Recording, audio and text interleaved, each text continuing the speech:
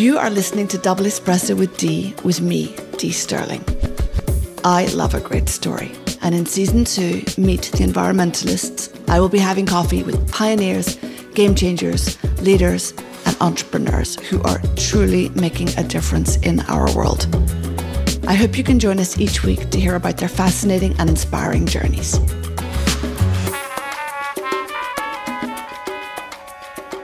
This is series 2. I'm super excited. It's Meet the Environmentalists.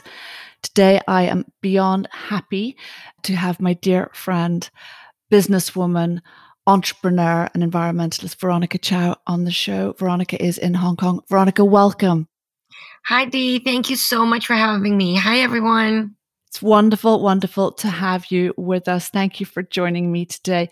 So, Veronica, you have been in and around and imbued in the fashion industry since forever. Your family have been very prominent in fashion and apparel internationally.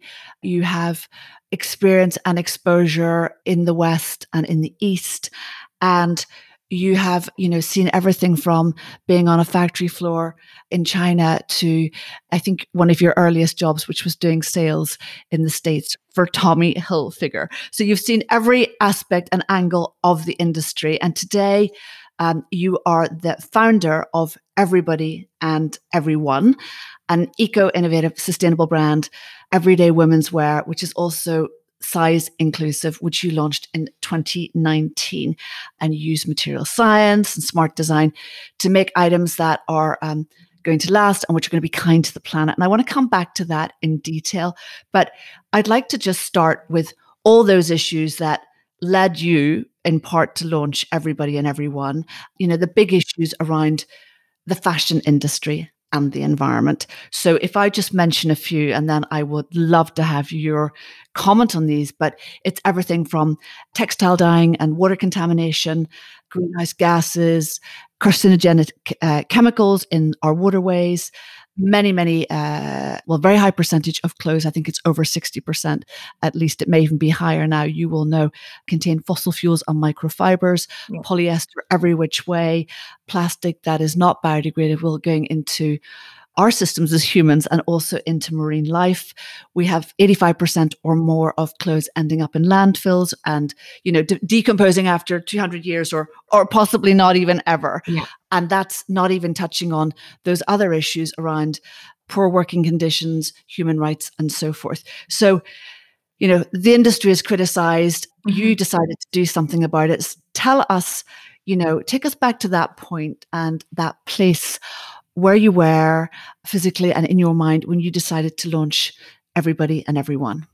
Yeah, Dee, I think you've actually touched on a lot of the issues that we see in fashion, and I think I've experienced it firsthand. And back then, as a teenager, going to my family's factories, we had knitwear and denim factories, and I was asking, why is it so dusty? Where is this colored water going, especially for denim? What is the smell? And back then, it was just the way things were. It wasn't even a realization that, this is not the right way. This is not natural. This might be harmful to our environment. Now that, I'm really in sustainability, it's some of the same questions that we're asking in all the factories. But, seeing it firsthand and feeling uncomfortable in it, and looking at this colored water from dyeing processes, and it's just, we definitely need to find a better way to make things. Right. I think we still need to use things. I still need to be clothed. I still want to buy nice things, but we need to find ways to make things so that it doesn't hurt our planet. And we know that, human consumption, we're depleting our planet around 1.7 times of our planet every year. And it's way more than what our planet can provide us. So it's Absolutely. Really looking for different ways. And then personally, one of my first businesses was bringing mass market American brands to China. Mm-hmm. And when would that have been? Yeah, that was 2008 to 2015. I was in my 20s, and we launched 12 brands in the China market, opening 1,000 stores in China, which 1,000 stores seems like a lot. In the scale of China is not that much. But what that really showed me was, one, there was a lot of air pollution when I was living out in China back then. And then the other was just the sheer amount of things and products that I guess the world is still making to this day. But that really are some of my, I guess, earlier experiences that got me to a point where I decided that whatever I do in the future has to be in sustainability.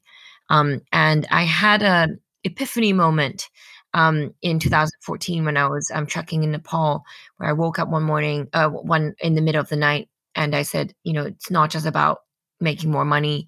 I need to have a purpose, and my purpose is sustainability. And so that Fantastic. really put me on a journey to figure out what that means and to learn as much as possible. And I think I'm very lucky because my family are also does lots of investments. So Mhm. through them, I got exposed to material science, Right, which in material science, one of the companies we invested in grows leather in a lab, right. which means you don't have to kill a cow. So, the first time hearing about this, I'm like, that sounds like magic. And it's really Right. it's really some of the things that I think can help solve some of the problems that we see. And of course, plastic is a massive, massive issue. We're always looking for alternatives. There are some alternatives on the market. Is it the silver bullet yet? Not quite, but all these alternatives are better than regular plastic, and even recycled plastic, as not good it is, it's still better than regular plastic. But I think definitely we're hoping to find as much alternatives as possible and ones that really can do more good than just less bad. So you had that sort of road to Damascus moment, and you understood in a really fundamental way, because it was really also part of your ethos for so many years, but you were acting on it, I guess, and thinking that is my purpose, and I really need to act as such, and in this much more sustainable way. And let's also bear in mind, even 10 years ago, people didn't talk about sustainability or didn't even know what it was in the way we do today, right? The world has changed very, very rapidly. When you decided to, with all those years, really since you were a child, in and around clothing, apparel, manufacturing, sales, and so forth, and everything in between, on a local level and on an international level, how did you go about doing it differently? Because it's one thing to say I've launched businesses and etc., but drilling down and looking for new ways, which is what you did. Because I remember we talked at the time, and you were spending a lot of time researching and really preparing to Yeah. do something in a much more innovative way, bringing in science, bringing in technology, and bringing in ways which were much more respectful of the planet on which we live. Yeah. There's definitely a couple ways. I think I like to split it into, I guess, let's say two main parts. One is the material science things, which I get very, very excited about. And then I the other know. part would be kind of the processes and using a lot more, even like 3D designs, computers, sending things and not doing things physically. So Mhm. I'll get into that. But on the material side, I think in our line, we do use recycled plastic bottles. And one Right. of the things I've learned in my journey is that, oh, if I do use recycled plastic bottles, because there's still going to be the microfiber, micro plastic shedding issue, I would now choose to only use it in things that I don't have to put into the washing machine. So if Right. it's a puffer on a bag or on a pair of shoes, then I'm okay using it. But I'm gonna try to avoid as much as possible to use it on something like a t-shirt or something that I always put in the washing machine, because Mhm. these microfibers from polyester clothing comes out, it leaches into our oceans, our fishes eat it, we eat the fish, it's bad for our health. And so I think, on the recycled plastic side, that's one of the most basic progression for plastic. But then there are now other things that are replacing the use of plastic or some of these newer materials What are in our you seeing line. in that space? Yeah. So in our brand, we do have a fermented sugar material made from agricultural waste. Mhm. And that one, it also provides some kind of stretch. And it's a bio-based material that provides the stretch. It's not 100% bio-based yet, but it's definitely a step in the right direction. And for that particular innovative product, where was the genesis of that? Because I think there are things happening in countries like China, although the world at large may not believe it, where they are using food waste, right? There are even things like, well, obviously, bamboo has been used, or things like tea leaves, in creating materials for clothing. Where did you find that science for that product? Yeah, I think that one really, my sourcing team kind of came across that particular material, Right. and we we actually really like the hand feel, and luckily it became one of our best sellers. But we also use the material in an innovative way because we use it in a pair of trousers that we call Mhm. it a little lot pant. It's adjustable at the waist and adjustable at the length. So Right. if you're like me, sometimes I fluctuate in size, or like if I like to wear high heels and flats, I can wear one pair of trousers, and that would be, I can bring it to travel and whatnot, and one pair of trousers with three different lengths. I don't need to buy extra pair of trousers. So it's both the material side and the design side that we try to think about sustainability. And tell me, and I'd like to talk a little bit more about the design side in a minute, Veronica, but tell me a little bit more about, tell us some of the other innovations in, products where you don't have to, if you get a little spill, you don't necessarily have to put them in the washing machine and clean them. It's self-cleaning, or other products that don't need to be treated in a conventional way, for normal clothing items. Yeah, we have some clothes which are antimicrobial, anti-odor. And so, those type of technologies, let's say even 3 years ago, they would be highly toxic. And now it's developed to a point where it is non-toxic and fluorocarbon free. So it's definitely not damaging to our environment or our atmosphere.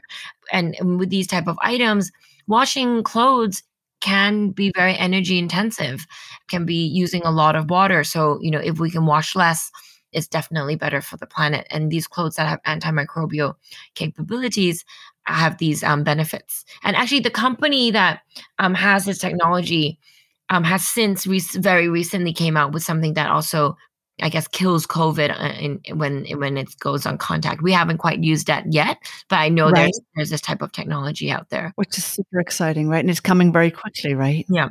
And then in terms of my other brand, which is Karl Lagerfeld, Mhm. we recently launched, I think it was 6 weeks ago, we launched our first sustainable collection with cactus leather. So Right. sustainably and regeneratively grown cactus. Then, they harvest the cactus. They don't kill the plant completely. They just harvest parts of the cactus and they make it Right. into leather. And it's a great material. Again, we don't have to kill cows. I think it's something that is it's a great development. That's fantastic. And I know you've been involved with Karl Lagerfeld for many years.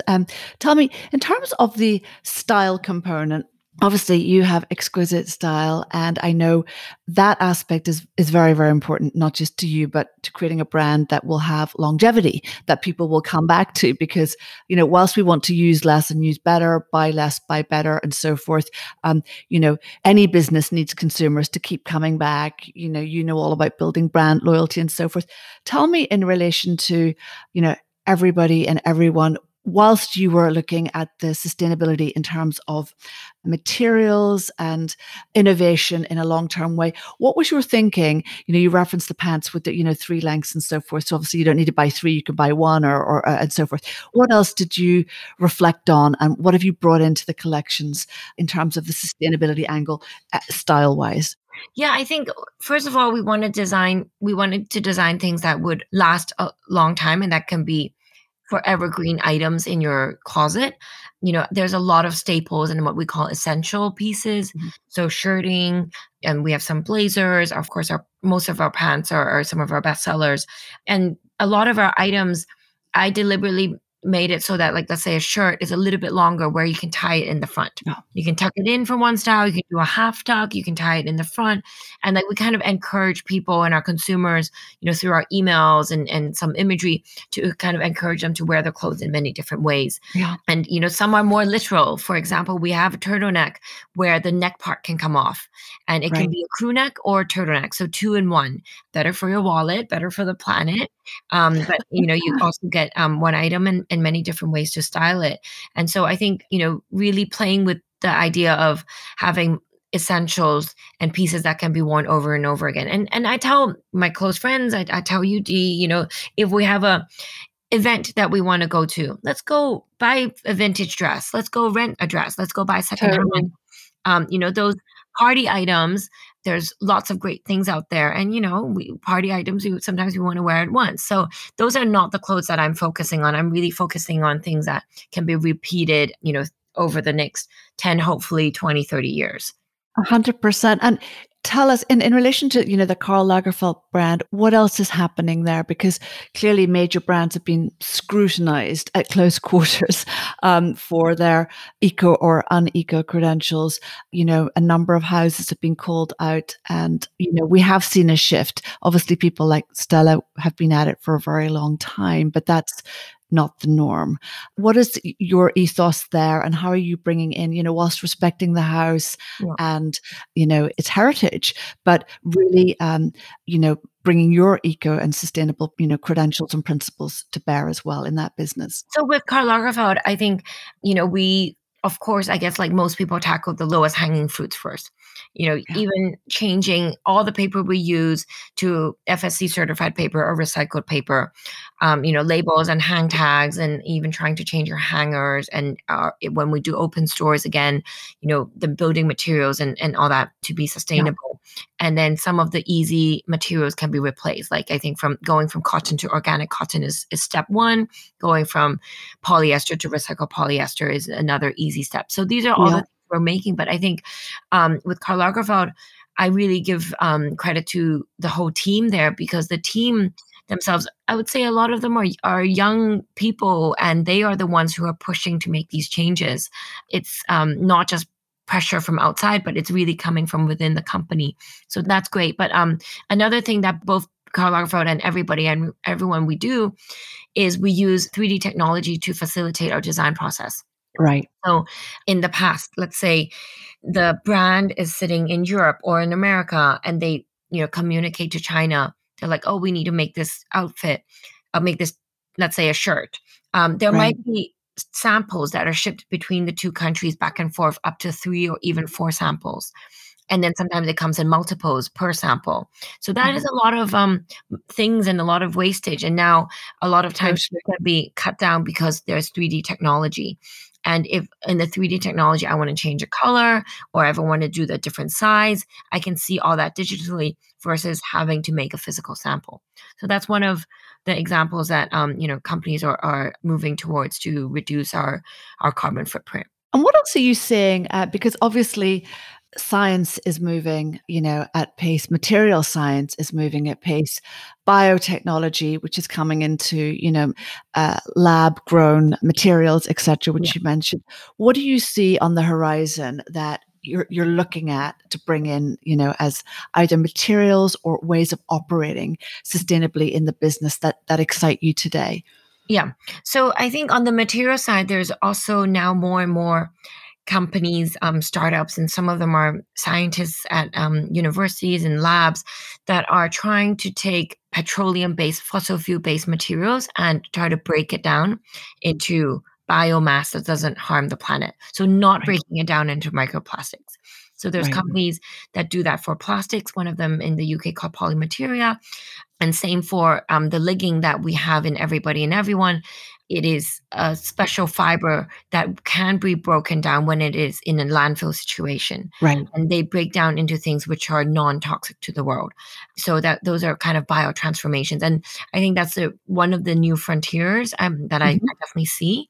But in addition to that, I think the most hopeful thing that is on my horizon is regenerative agriculture. Right. In Everybody and Everyone, we use a silk that is regenerative agriculture.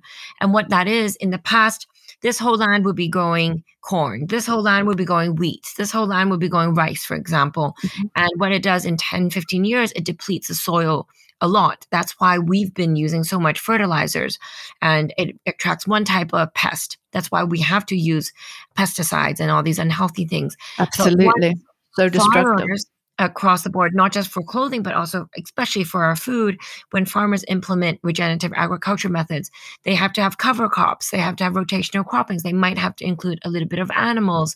And then what happens is the soil gets much better, the plants grow much more, many different types, much more luscious. It's visually more beautiful, but it then captures more carbon dioxide into the soil. Right.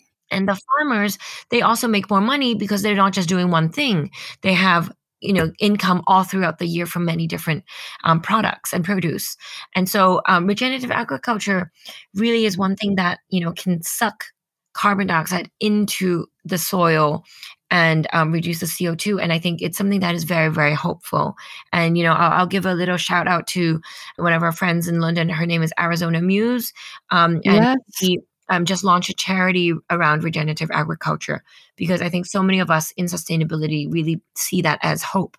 And hopefully more of the agriculture and the food industry will catch on to this as well. Absolutely. And Veronica, I love the fact that you use the word hope, right? Because I think, often people, rightfully feel we're on a race against time in the environment. But I do think that we have hope that it's not all lost. As you know, as well as me, if not better, there's lots of innovation, even, in technological terms of special high-tech equipment that can scan the base of the sea, can, pick up plastic. There's lots of things going on. That's a very, very important, but one small example of stuff that is happening that the world at large isn't necessarily knowledgeable about, doesn't really know it's happening. There are lots of initiatives and lots of individuals, and lots of organizations, making a shift.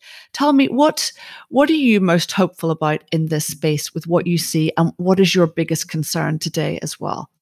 Yeah, I think, on the technology side, I've also invested in some other companies outside of fashion. One of them is carbon capture technology, where it's basically big fans where air goes through, and they are able to capture carbon dioxide Yeah. in and make it into jet fuel.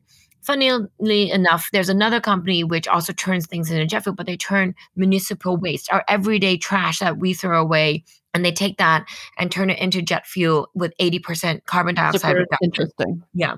So that Incredible. company's called Waste Fuel. And there's so many more of these type of technologies.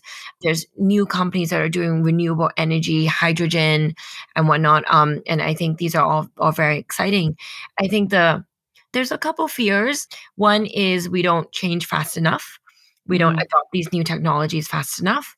I think the other part is, there are system issues in our world where some of totally. the big companies, oil companies particularly, are Mhm. lobbying for different things with governments, and things don't move fast enough, and things get hindered. Or yeah, so you know there's a lot of pressure putting on us as individuals to make small little changes on our everyday life, which I think is absolutely important. To use as little single-use plastic in our day-to-day life is Oh, important. 100%. I couldn't agree more. The companies and the big corporations have to also make it easy for us, and they have to take responsibility as well. The largest 100 companies in the world make up a massive portion of the carbon emissions of this planet, and they need to be held accountable. I couldn't agree more. I also think that, if someone goes into a shop, they're going to buy what's in that shop, right? They're going to buy a pair of trainers, or they're going to buy a bag, or they're going to buy, some food, which is probably in a plastic, packaging. And it's up to those that lead and those that direct to facilitate a different way of operating. You can't expect people not to buy plastic if they go into a supermarket if you have plastic in your supermarket. Yeah. A dear friend of mine, whom Shan Sutherland, who is co-founder of A Plastic Planet, talks about this. You need to create an environment, right? So some years ago, she and her wonderful partner Frederica Magnuson went on a pioneering journey to create a plastic-free aisle in a supermarket. So if there's no plastic in it, you won't buy plastic, right? So I'm totally with you. I also think, unfortunately, we all have to do our bit as individuals. We have to do that because it's the right thing to do. We have to show our children and our friends and our families that is how we live. It's not just some facile sort of story that we come out with. It's really, we act on our desire to do better and support the world, and to be more sustainable in how we live our lives. But that on its own isn't enough. It's got to take place at a very, very on a very big scale, shall we say, both nationally and internationally. Definitely. Yeah, I really think that, I'm so lucky to be in a developed country and live a very convenient life. But then, of course, that it comes at a high cost to our environment. And I would love for more people in this world to live a lifestyle of a developed country. I want people to be lifted out of poverty as well. But we need to make sure that our technology and all that catches up so that everyone can have a good life, without sacrificing our convenience. And I think that technology can help us achieve that, where it can prevent the Earth and our environment from going to a worse place while bringing more people to have a better life. Yeah, I think we can achieve it. It's just that we have to work hard to get there. Absolutely, and we have to work together. So just going back a little bit, Veronica, you've lived, a very international life with very diverse experiences and, both culturally and even in the professional experiences that you've had, they've been in different countries and in different contexts. Where did your interest in fashion start? I'm not sure there was a choice, not that your parents were insisting you be in fashion, but it's really what you grew up with. Where did that start? And what were the biggest influences, if you look back, either culturally or, from the environments or the place that you lived in and worked in, that Yeah. you've brought to bear in, how you run your business today and how you live life more broadly? Yeah, so my father, I guess my grandfather has been in the fashion business, but it's really my mother who was a fashion designer, I guess before I was born, that gave me the influence in terms of the fashion and the stylistic side of things. And, I think she also brings a practicality to my work currently because, all my clothes have big pockets.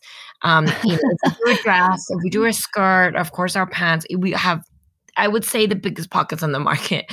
Um, and that's part of because of my mom, like she's a very practical person. Like if Yeah. when I was a kid taking me shopping, she'd be like, "Oh, this design, why isn't it done this way where it might have an improvement?" Or like, even adjustability and things like that. So I think my So mom must be a interesting. big influence to me from a style and practicality standpoint. Yeah. Yeah. And if you look back on your career to date, and I mean, you have so packed a lot in, and there's much to come, no question. What was the biggest learning for you? I sometimes think the worst moments are the best because you realize who you are, what you're made of, what you can do, that you have fortitude and resilience and determination and can just keep going or give it another go. But what would you point to as the sort of learning experiences that you took with you in everything you do? Yeah, I think I'm still learning, honestly. And there's Well, we always never stop, right? yeah, we never stop. We never stop. I think I spend a lot of time learning about sustainability. I never went to school to study it.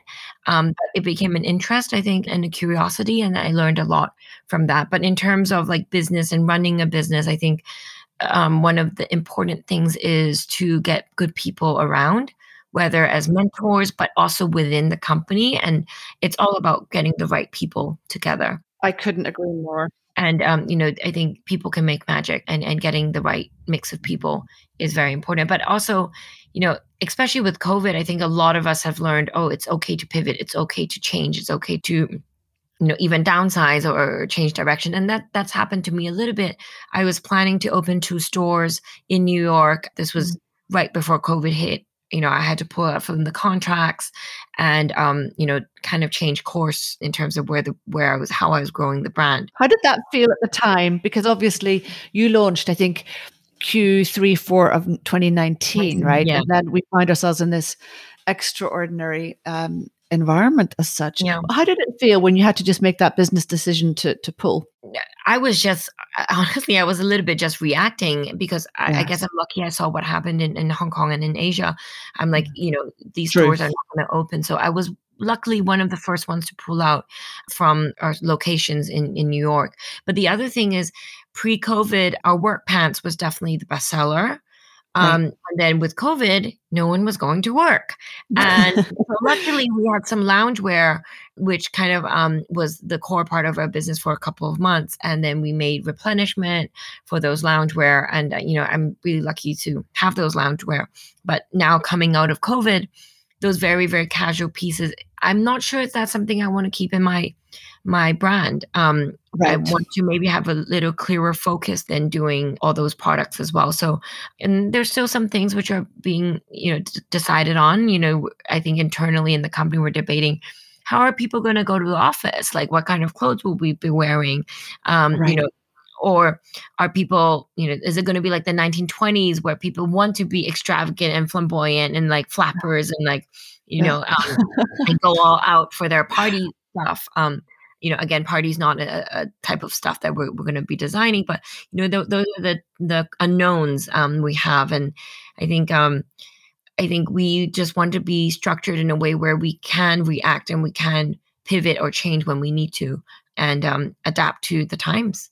Totally. And I think, and that's what all great entrepreneurs, of which you're one, do. You pivot quickly because it's all about timing, isn't it?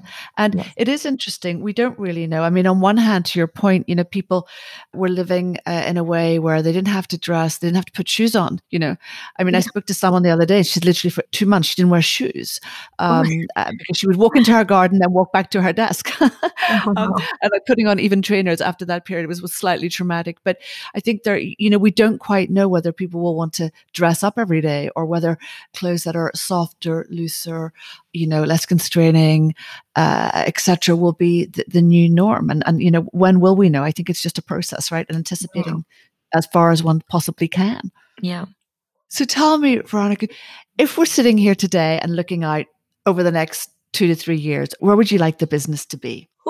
I think I'd love my business to keep growing. Like, we're really early stages right now, but I think there's still so much potential. I definitely want to have more breakthrough in terms of material science. And I do see a lot of that. And that's one of the frustrating and exciting things, which is there's so much more technologies which are still in labs and it's about to be commercialized. So I think in the next 2 to 3 years, not just for everybody and everyone, but for a lot of brands, there will be a lot of new materials and scientific breakthroughs. So definitely, utilizing more of that. And the brand just being growing, and I think having an opportunity for us to dress people who are making a change, to dress people who are getting together to make the world a better place. Absolutely. Well, that's a beautiful goal. And Veronica, it's been so wonderful to chat today. And I have one question for you, which I ask all my guests, which is, and you know how mad I am by coffee. So if you were to have coffee with anyone, past or present, who would that be and why? Am I allowed to ask someone in the future? Of course. I love that. I love that. Anyone in the future, give us more insight. What can we do now? How can we prevent disasters? What can we do to change? I think we need more answers. We have some already, but we need more. So I really want to ask the future. I love that.